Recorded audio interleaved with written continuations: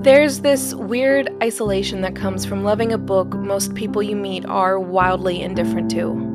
Undoubtedly, and you know this, it's not a real solitude. You can still pick up your phone at any time and call a friend to go out for pizza or something. And this issue is so cosmically trivial that you can see it as the misperception that it really is. And yet, if you are like me, an important component of your social repertoire is gushing about the things that you love, which is so much harder, if not outright impossible, when no one around you wants to listen. Add to that the weird feeling that comes from two different factors. First, there's a particular quote from the book being blasted all over the interwebs, whose sentiment is somewhat dubious in the context of the story. Second, the author is a rather larger-than-life figure whose other books have a very enthusiastic following. Not a great setup, but hey, I have a podcast. Hi, it's Em. Welcome to episode 12. Today, I want to talk about John Green's second novel. And no, it's not Paper Towns, but I can see why you might think that, particularly if you're somewhat new to that section of the literary sphere. In a post-Paper Towns movie era, it can be hard to remember the forgotten child of the John Green book family. It's not even the middle child anymore, not since Turtles All the Way Down. Wow, it doesn't even have that going for it. That's kind of sad. No, I'm talking about An Abundance of Catherines, released in 2006, but not a book I would have read for another 6 years or so. It wasn't a poorly received book at the time of its release. You can go through the archive of Vlogbrothers videos to relive some of its journey, or the highlights of it, which doesn't include the release, but there's something weirdly poetic about that, though I can't seem to put that particular thought into words. There was even a contest for a fan-designed cover at some point. And yet, it fell to the wayside, through the figurative cracks of John Green's many successes. Despite how well it was critically received, the fandom train has struggled to pull into the station, never mind out of it. According to fan reviews or forums, many of the people who stumbled upon it after reading The Fault in Our Stars or in a post-Fault in Our Stars world have been unimpressed. I could be a lot meaner about it. In fact, some people are. But you get my point. I read, wait, does An Abundance of Catherines not even have its own shorthand? Is that how neglected it is? I read Catherines after I read Tiphios, and to fully flesh out the context, I read Looking for Alaska first, then Tiphios, then Abundance of Catherines, and then Paper Towns. Also, I bought Turtles All the Way Down from my local bookstore when it was released, but I thought that went without saying. Only to say it anyway. So, according to the model I just described, I shouldn't have liked it, right? His later books, works that have had the advantage of years of additional practice and time baked in the mental oven of the writer's psyche, should have geared me towards indifference. Right? Well, no. Formulas aren't perfect indicators of anything, especially when they are still in their infant stages and haven't been put through countless tests like the algorithms at YouTube or Facebook. Also, I purposely purged all high-level mathematics from my brain after my business calculus class in college. I'm diving back into the subject on my own terms, which may be why I like this book so much, but I'm definitely not at formula generating levels. Never mind accurate ones. That isn't going to happen for multiple decades. I did like the book though, in a way that not many people seem to. Not to say that there aren't valid criticisms of it. I saw a lot of that throughout the internet and agree with quite a bit of it. But it was still a reading experience I thoroughly enjoyed, and still think about from time to time. Let me put it this way. There might be some ugly trees in the forest, but a nice drone shot can remind you that the forest itself is, well, pretty amazing, You can still be concerned about the ugly trees, particularly if their defects come from some sort of infection. But there are those of us that just want to look at the forest. So is this going to be a drone shot? Not really. Might have set myself up to fail with that metaphor, but it made my point at the time. Like a couple seconds ago. I just want to explain what my perspective is. Not in a defensive way, though if you had asked me about that when I first read the book and made the mistake of looking into the digital void of online reviews, I might have had a different answer to that. Because, we generally want to be right about all things, and that means other people need to agree with us, or at least other people should agree with us. Which we might say is for their sake, but really it helps affirm our egos. I know that at various points in my life, I wanted to be right, or could be outright desperate to be right. There's a nice endorphin hit whenever other people tell you that you're right.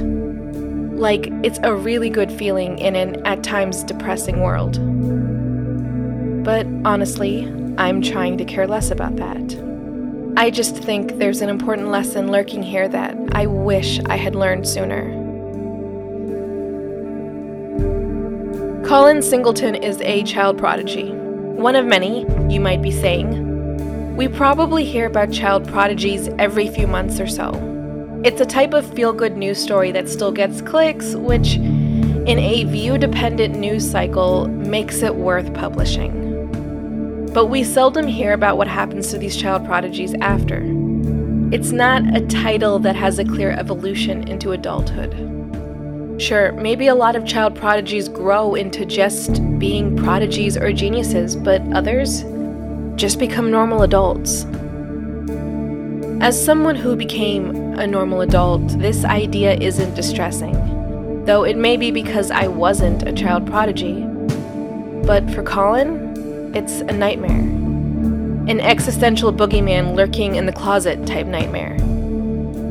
He needs to maintain his genius because it was the only identity he felt he had, meaning that the stakes of losing it are far higher than anything he could justify paying. Like many young people, he thought he could fill the void, or a void, by dating the right person. Specifically the right Catherine. But he got dumped by all 19 of the Catherines he dated. Yeah, that's a weird quirk to the story, one that I struggled to accept, but it's not an integral part, but almost like a very obvious Easter egg for you to chuckle at. It's through this experience that Colin's fears find something to hold on to. He doesn't want to be alone, living a half existence. Either he's going to find a partner to love him and make him feel whole, or he's going to confirm his genius by having a eureka moment. Preferably both, but he's still pretty young, so either will work for now. Colin has just graduated high school, so he's also living in the midst of a pretty sizable transition, which might make someone think that this is the time to orchestrate a grand change they wish to live. I mean, that's what I did. As for Colin, his best friend Hassan convinces him to mark this occasion with a road trip. Always a better alternative to beating your head against the wall for a moment of genius. And by beating your head against the wall, I mean either literally or figuratively. Cue adventures.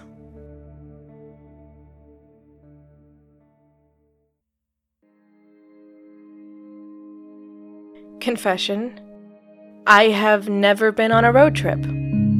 It sounds great, sure, but it took me a long time to get my driver's license. And the ethics of going on a road trip when you cannot contribute to the act of driving is something I'm going to need to have spelled out for me. Like, a manual would be great. Until then, I'm going to have to respectfully keep my distance. But there's something beautiful about the idea. Not just of seeing the country, whatever country you live in, and not just about spending time with people you care about. Because if my experience traveling is any indication, you don't always like those people. What sets road trips apart, I think, is the act of movement without the pressure of a destination. Sure, you might road trip to a specific location with purpose, set schedules, heavily annotated maps, and all that jazz. But what we see in this book, and what I think of when I think of road trips, is driving without any of that. To justify that thought, let me just explain that from my perspective, if you are on such a set timetable, there are other means of travel far more reliable and thus preferable to loading up your car and hitting the road, hoping that your car can get you there. Then again, I spent most of my life being ferried around in the king of unreliable cars, but whatever. Look, in today's day and age, you generally have options and can pick whatever suits your needs. Colin and Hassan are what I imagine to be the typical road trip travelers, open to experience and just following the invisible current of the open road. I guess this idealized image of road trips is why I like them so much. When I travel, it's always with intention. And flights. Maybe you haven't been to an airport before or recently. If so, let me give you some sort of spark notes to convey the experience. It sucks. It's a lot of running around to different stations just to deal with sticky and somewhat unresponsive kiosk screens, or employees who have already been cussed out at least once today and really don't want to be there. Or deal with you, which is understandable, but I will say is a bit surreal when I am also fully immersed in that I don't want to deal with anything that could be vaguely described as nonsense mood, as the person in front of me fails every task involved in security screening. Or bonus points for the guy who was at the airport on the day after St. Patrick's Day a couple years ago, who was so drunk that I and the woman next to me in line were running a very concerned commentary on his ability to stand. It wasn't great of us to do, but it was the only way we could cope with the stress of the smell of alcohol, or wondering if he was going to fall down the escalator or projectile vomit all over a very crowded area. I think the worst part, though, is the weight of the clock as the time seems to stare you down. It can feel, in a figurative sense, much like humidity feels in a literal sense, constricting, smothering, and otherwise making your day so much worse. But you don't have that with a road trip. But you do have that with the larger journey that is your life. That's a weird way of putting it. Or that's what I've always thought when I heard that expression. The expression, life is a journey or an adventure.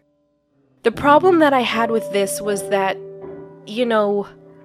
what's the destination supposed to be? Retirement? The grave? Looking back now that I'm slightly older, I think the figurative they meant that the destination can be whatever you want it to be, or whatever dream you have. Fair enough, I guess, for most people.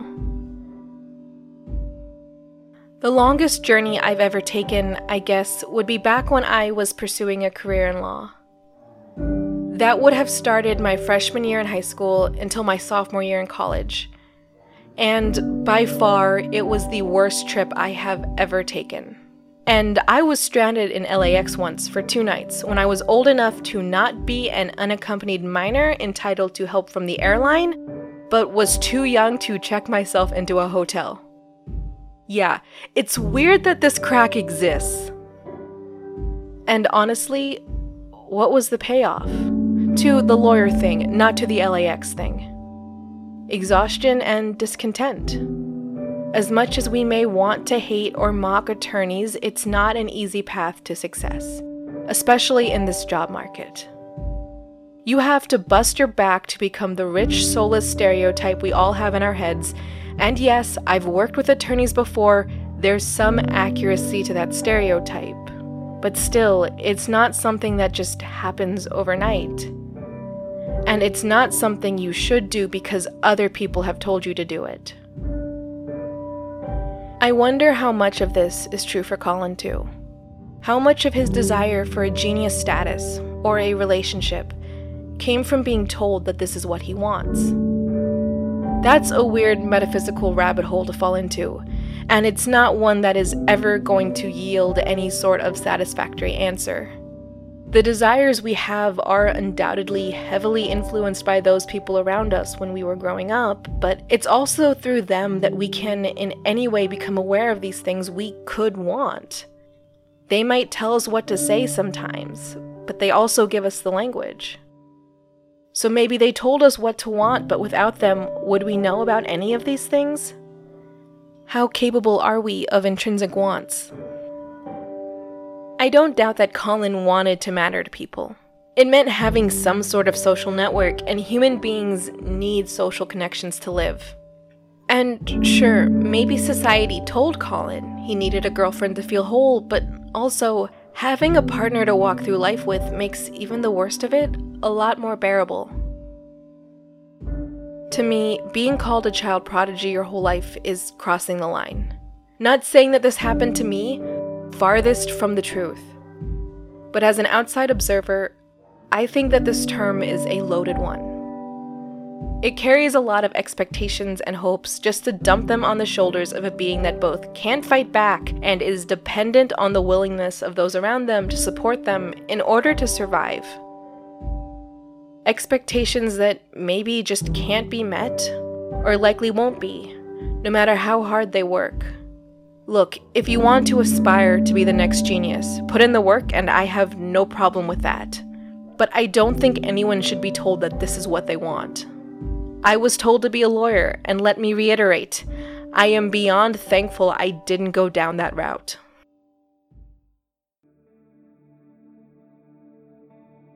Adolescence is a weird time, or I think it is. It's a time of transformation, usually but not always. I guess there are some people out there who have always been what they wanted to be. They fell into the right mold with a supportive family and only had to do some slight modifications as they grew older. But on the other hand, there are those of us who have to almost start from scratch, ripping up everything on the foundation and starting over. Where Colin is on the spectrum, I'm not sure. He clearly has parents that love him, which isn't the case for everyone. It's just the title of child prodigy that could have beaten him down, I guess. What doesn't need to be guessed is that this need to matter is at the core of everything he does, including this road trip, part of which he spends trying to develop a formula to predict the success of any future relationship. At first, nothing really changes. Well, the location changes. Someone has been transplanted rather than developed. There's a premise that you might not agree with. Namely, that trips are supposed to help us grow. Somehow. And fair enough if you don't agree. Just don't strawman me and say that I think all road trips have to be life-changing. I don't think that. But this is a book. The exact nature of reality doesn't need to be followed to every last detail. This one is trying to document Colin's development, the process of him reevaluating the belief that he has made the focal point of his life. Physically moving from one place to another didn't do that for him. And it didn't do that for me either. I left Phoenix for college when I was 18 and not old enough to think looking back had too much value. I left and became a different version of myself. One who had to revise my visions of the future from the one I had been told to want to one I actually wanted. Which wasn't easy. And I think I went through like 30 ideas or iterations. But here's the point. If moving had been enough, then I would have set foot on the soil of the corn-filled Midwest and immediately realized that there was no way I could be an attorney and would have picked something else. However, nothing in life is instantaneous. Not even the ramen noodles I made for lunch. Look, I just like the taste, okay? It helped that I had people around me who didn't focus on any factor that they couldn't immediately see when looking at me, or that I didn't immediately bring up. that this fresh start meant conversations free from the baggage I had carried with me throughout my life at that point, items that I couldn't even remember getting or where they might have come from. I think I left most of that in Phoenix. Sometimes you just have to pack light, and maybe those are the best trips. College was a stroll into an unfamiliar world with people I had never met before but feel blessed to have stumbled upon. We talked, not just at night in dorm rooms with unspecified liquids pouring forth. You know, my college had some of the best lemonade around, I'll tell you that much. That happened. But there were other people, other places, times, and conversations. I'm a better person for my time there, but I don't think I could have predicted that. And it's not because I'm bad at math.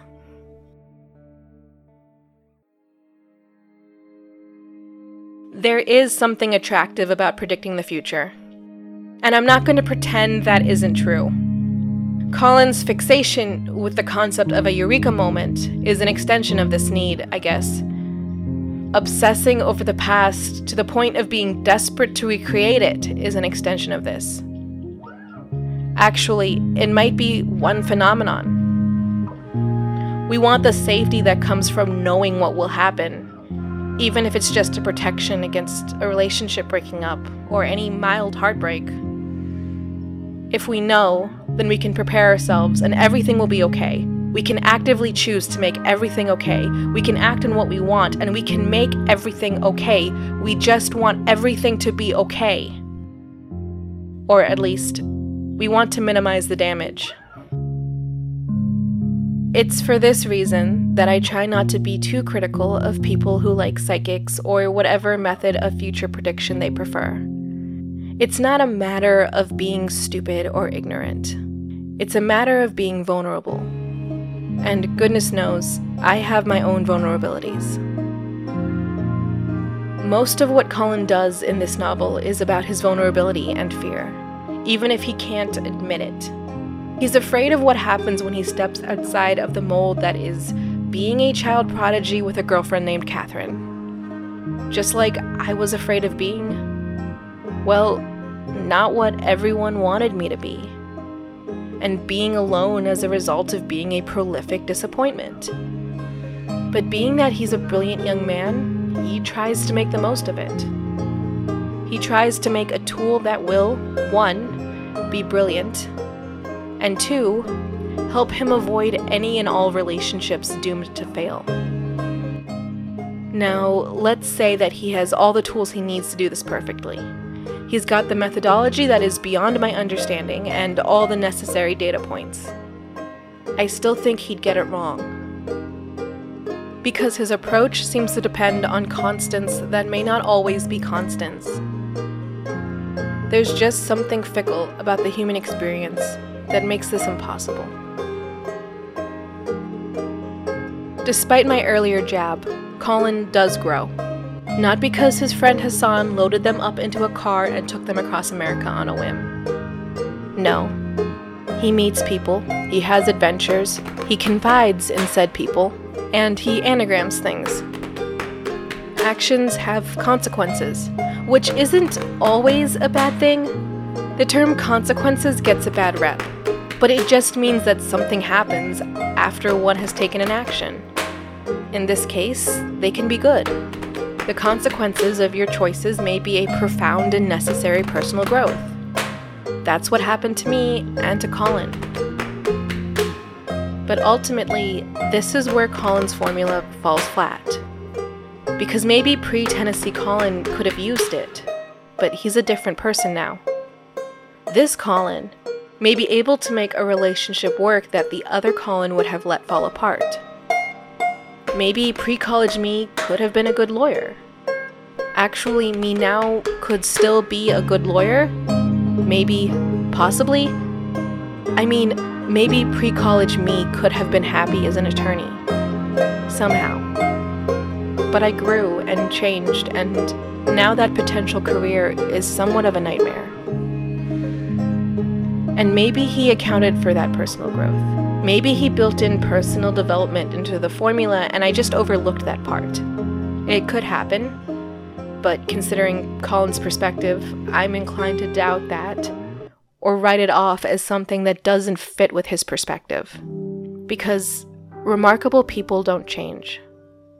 Well, the people do change, but when someone enters the pantheon of exalted persons, they lose the right to control their own mythology.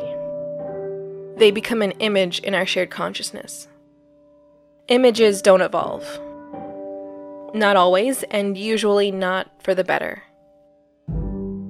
But as time goes on, these images are further sealed in stone. They will not change, they will not grow. They become, as an extension of this, perfectly predictable. Assuming that person did get to live out their own life while all that was happening, it may not be a bad thing, because it's an image. Images don't have feelings that need to be accounted for. As for everyone else in the larger society, people do well with heroes or villains or anything of the sort. Figures that give them anchors onto which they can hitch their hopes, fears, or dreams. Maybe we do need remarkable people, if only because there's still deficits in our language that can be filled with pictures far more easily than they can be with words. So if Colin wanted to be remarkable, not just a remarkable figure, but a figure with an internalized remarkableness, that's the price he'd have to pay. And he seems willing to pay it, if only out of desperation. But he'd still want a life partner of some sort, because, like I said, having someone to walk through life with can make the trials of every day a lot more bearable. So he'd still need the formula that composed his eureka moment. But let's take the emphasis away for a moment. Say that Colin makes a discovery that truly makes him remarkable, but doesn't depend on the success of his formula. He's a static figure, largely. The formula can accommodate him and does so rather nicely. What about the other person? What about the changes they go through as they go through their life as a person, not a living picture? How much of a change could the formula still account for? Could you run the formula for each person or each iteration of a person and get the same result, or at some point do you have to bite the bullet and accept that you need a new one? How many new ones? At some point, it begs the question about whether or not it is worthwhile. And then you look up at the clocks staring down at you. The hands twirl around, creating a current that threatens to blow you away. How much stress do you need to endure in pursuit of your destination before you set your bags down and decide that the trip isn't worth it? Ultimately, you can think that this is the best way to travel, and if it is for you, then I have no right or even reason to persuade you this isn't true. I would just say that there are things about it that some of us might deem not worth the investment. And with that being said, we may choose to step back and be content with our choices, even if we choose not to matter in a cosmic sense. It's a choice I don't regret making, and I'm glad I have a book that supports me.